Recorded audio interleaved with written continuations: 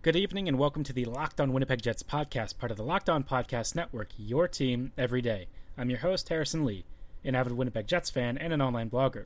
You can follow me on Twitter at HLLivingLoco and follow our podcast Twitter at LO_WinnipegJets. As always, if you like what you're hearing, be sure to like, follow, and subscribe on your favorite podcasting platform of choice, including Apple, Spotify, Google, and the Megaphone app. Subscribing is free and keeps you up to date on the latest and greatest in Winnipeg Jets news and analysis. On tonight's episode, we will be continuing some of our NHL offseason review coverage of some Central Division teams, which we've already covered a number of them, including Winnipeg, Colorado, and St. Louis, just to name a few. So be sure to check out previous episodes if you missed any of those earlier teams. Tonight, we will be taking a look at a couple of more common ones, including Minnesota, Dallas, and our most hated rivals with the Preds. And actually, let's start in Nashville and see what exactly Nashville did to try and overhaul their roster over this offseason. Generally speaking, the Preds actually did not do that much. I think that this is a team that for the most part is kind of set in its ways. They think that they have the winning formula. They're not really likely to change a whole lot. And so at this point, what they're trying to figure out is how to make some improvements without breaking the bank. And I think that for this team is very difficult because for the most part, they've always gotten by with a really good back end and some very talented middle six players,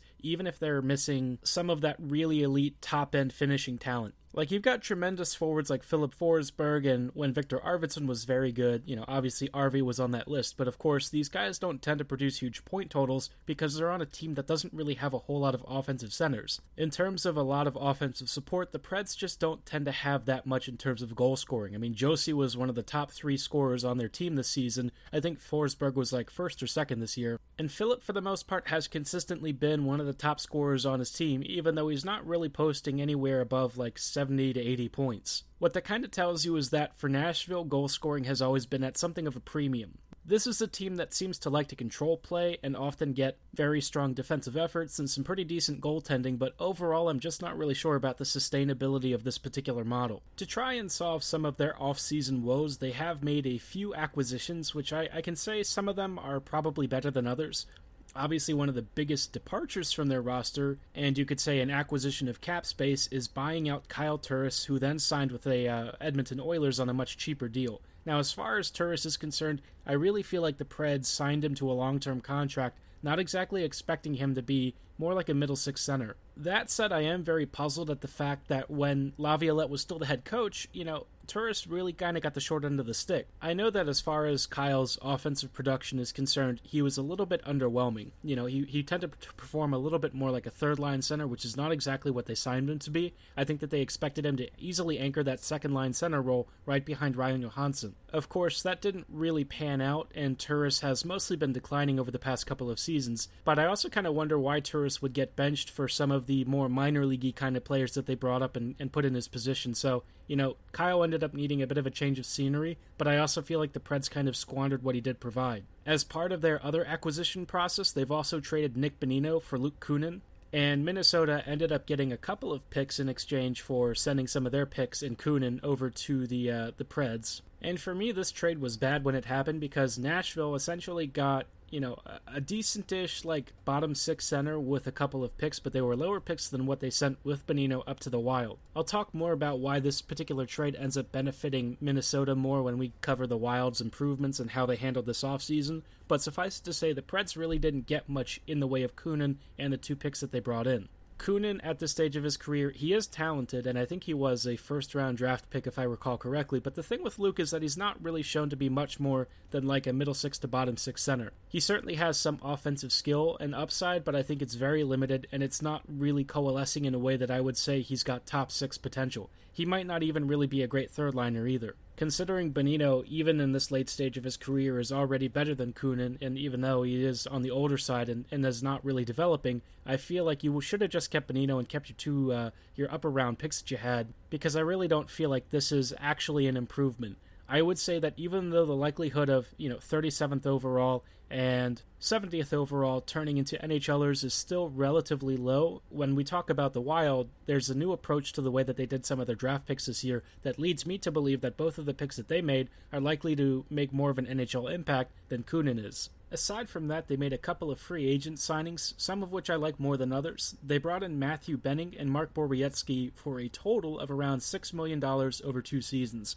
Benning's contract is just, it looks like $1 million a year, and Borowiecki is at $2 million a year, which is actually very good value if you're looking for a shutdown third pairing with puck-moving ability. Obviously, Borowiecki is on the older side, and Benning has had some injury concerns over the past couple of seasons, but the two together should be a very solid third pairing and somebody that you could trust as running maybe even a second pairing if things get really dicey. I think for the kind of value and term that they signed both of those guys to, it's a great value contract, and I feel like they really can't lose as far as like a $3 million third pairing is concerned. They also signed Nick Cousins for 2 years at $3 million, so about 1.5 per season, which is not too bad. Cousins is a very good fourth-line center, occasionally a third-line center with some upside. So, they definitely like their bottom six players with skill. That's something that they have consistently done, and I suppose, Cousins definitely fits that mold.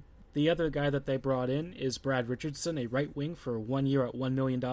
And Richardson at this stage of his career has very limited upside. I think he's mostly like a depth forward who can occasionally score goals. He was fairly okay for the Arizona Coyotes, but again, I don't really feel like he moves the needle that much.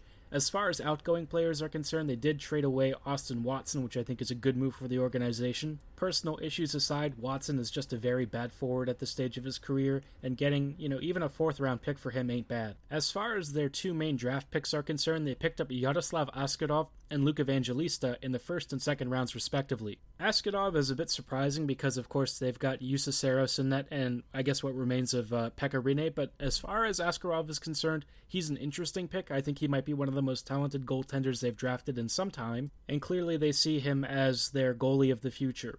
Evangelista is another talented forward, somebody who has potential as like a top six scoring wing. He's done pretty well with the London Knights. I'm not 100% sure if he has all of the tools and consistency to be like a high-end top six threat, but as far as being a pretty solid goal scorer who should fit that system and be a nice scoring right wing, I feel like the Preds are going to be happy with that. There maybe were one or two players that you could have pointed to as being potentially better value picks, but aside from that, I don't think that that's really too much to be concerned about. I think what does come off as a little bit of a miss is that, one of the picks that they traded away to Minnesota ended up being for a guy who I think is a better all-around player and somebody that we'll talk about when we cover the Minnesota Wild in just a bit here.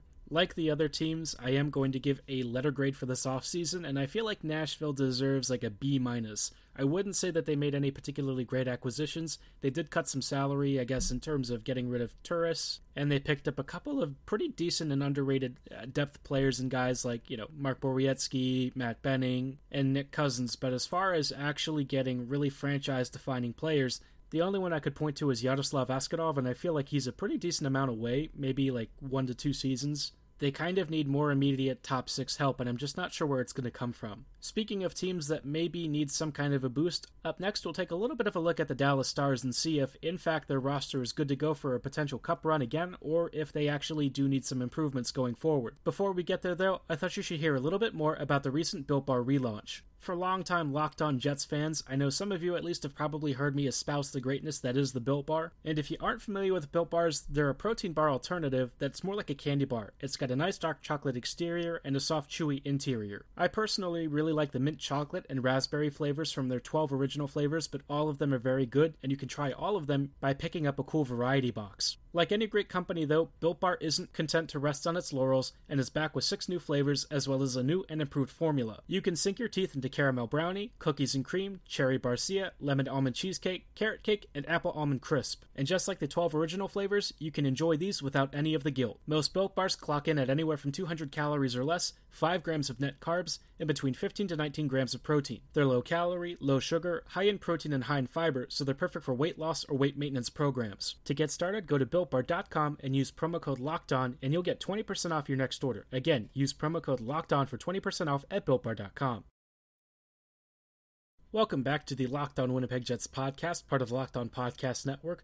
This episode, we have been taking a look at more Central Division rivals and seeing how their off-seasons stack up. Which of these teams have improved? Have any of them gotten worse? Or are some teams staying the same? And as far as teams that are staying the same, I think Dallas kind of falls under this category. The Stars are coming off of a pretty tough Stanley Cup loss to the Tampa Bay Lightning, which isn't exactly shocking. I mean, the Lightning were one of the best teams in the NHL, and they have been for the past couple of seasons. They've gotten close to Cup glory, but not really close enough to where you felt like they were actually going to pull it off. So all due credit to the Tampa Bay Lightning for actually closing the deal this time. I think that for the Stars, their approach is to really not change anything if it ain't broke. You know, they're not really a team that's rushing to make a lot of off-season acquisitions. They had a number of expiring contracts that they needed to figure out, and you might say that they locked up some of their so-called internal rentals, which I think was a Kyle Dubas quote. Really funny one, but obviously some teams do treat players who are on expiring deals as internal rentals if they're not really convinced that anyone on the free agent market's going to be better. In this go-around, we actually saw a couple of extensions.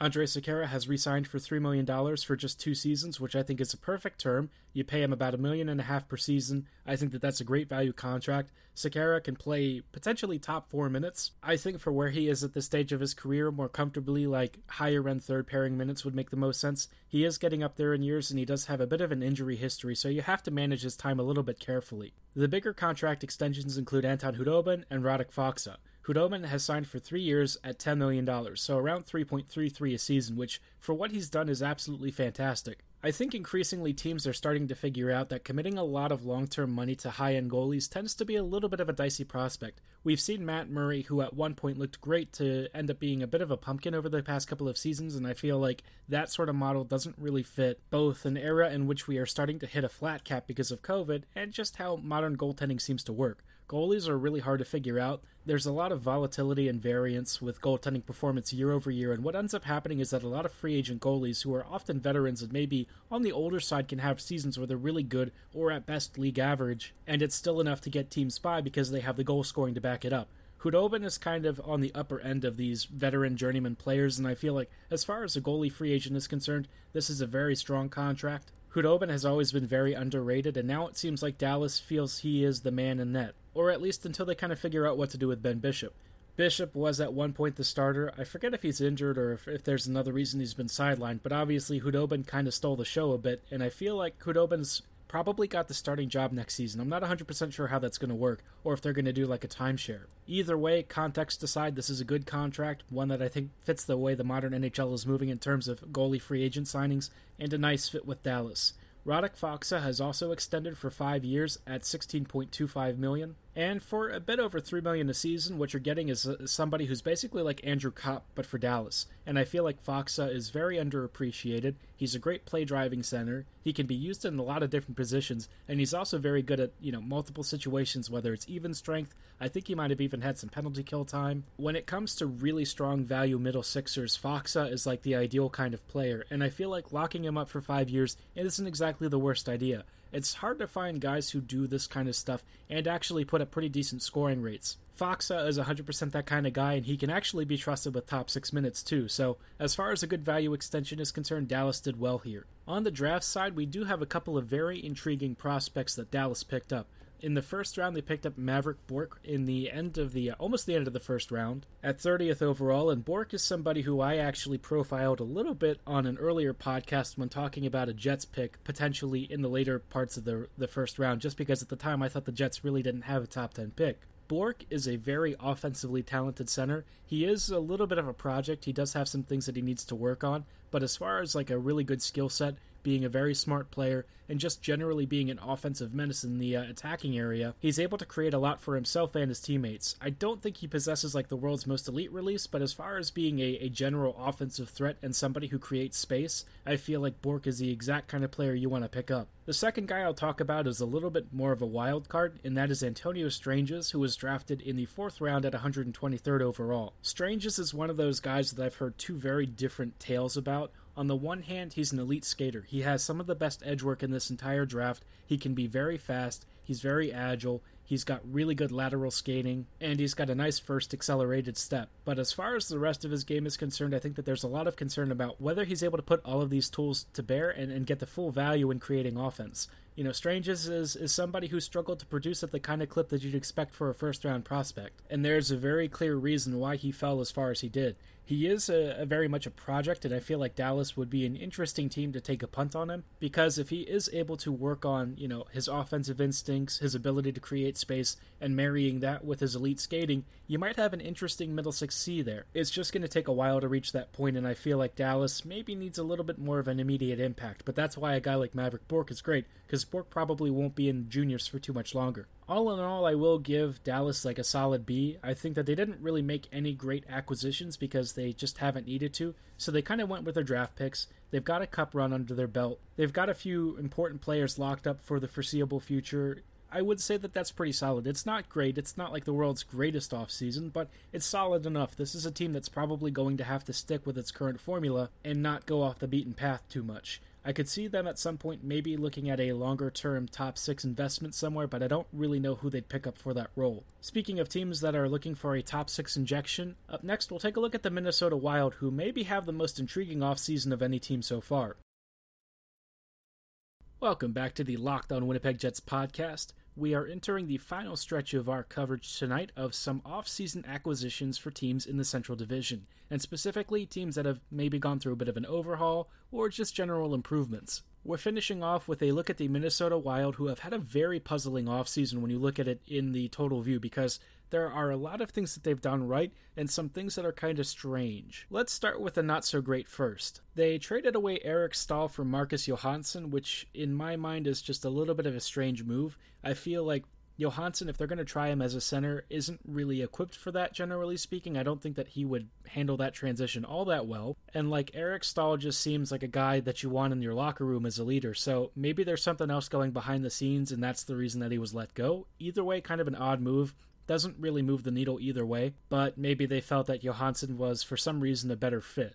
Now, as far as getting rid of some contracts that maybe they could do without, I feel like Devan Dubnyk and Ryan Donato being moved out is fine. I think Dubnyk getting sent to the San Jose Sharks, not the worst. They kind of paid the Sharks to take this contract on, but I think, again, that's fine. You kind of want to get rid of this. And, obviously, this is not really a trade in which Minnesota is looking to get a huge return. They just want Dubnyk's money off the books, and I think it's a sensible move all around. In terms of contract extensions, of course, they did re-sign Jonas Brodin a couple of weeks ago to 7 years at $42 million. I think I talked about that as being like a decently expensive price for what he brings, which I like his defensive impact. I think that he is like a bona fide top 4 shutdown D. It's just kind of hard to quantify, in terms of total impact on the ice. Is he worth that contract? It's a little bit pricey. Oddly, though, we also saw Carson Soucy get a 3-year, $8.25 million contract extension, which at the time I thought was actually going to translate to something similar for DeMello. DeMello ended up signing for a lesser deal, which I think the Jets saved a good deal of money on that. But the Soucy extension strikes me as a little bit expensive, so not sure I'm in love with that as much, but, it's not the worst. It's not like a contract that they can't move. I just don't know about paying a guy who's like maybe a number 5 or 4D that much money. I don't know. The only other free agent that, the Wild ended up bringing in was Cam Talbot for 3 years at $11 million, which is fine. I guess it's short term. It's not that expensive. He's a warm body in net. It does the trick. Nothing to write home about. But as far as the draft is concerned, which is where, Minnesota basically cleaned up, the Wild have completely turned around their prospect pool. They came away with a massive haul, including Marco Rossi, Damon Hunt, Paul Novak, and Marat Kuzhnutinov. And on the blue line, they also added Ryan O'Rourke. So this was an incredibly deep draft for the Wild. They got a ton of great prospects. Rossi, of course, leads the entire pack by a country mile. I mean, he's amazing. But Kuzhnutinov is a fantastic center and somebody who has not only a really strong engine, but perhaps quite a bit of underrated skill and could be a really effective two-way offensive threat. On the back end, Damon Hunt and O'Rourke could prove to be really good quality NHL puck-moving D. I just circle back to the fact that they managed to get Marco Rossi at 9th overall, which is pretty crazy. I mean, Rossi for me was easily one of the top 5 prospects in this year's class. I think Cole Perfetti's right there with him. They both have a very different approach to the center position, which is why Rossi in a lot of ways is an incredibly intriguing prospect. He is somebody who likes to attack space, and he's such a shifty skater. I think the closest way I could think about the way that he takes on individual defenders is a little bit like Lionel Messi. Not necessarily on the same talent tier, because no one is quite like Messi, but in the way that he likes to draw a defender to himself and then beat him with a nice little shimmy, a bit of a quick pivot on the puck while he's, carrying the puck and in possession, and then he just sort of dances around opponents. Rossi is a really intriguing player, especially with what he could become at the NHL level. He's a points magnet in the CHL, and I do not anticipate that changing. I think Rossi is primed for superstardom. I love him as a prospect, and I feel like Minnesota overall, given their offseason, I will say probably an A-. I think some of the signings I was a little bit questionable about. Nothing too crazy.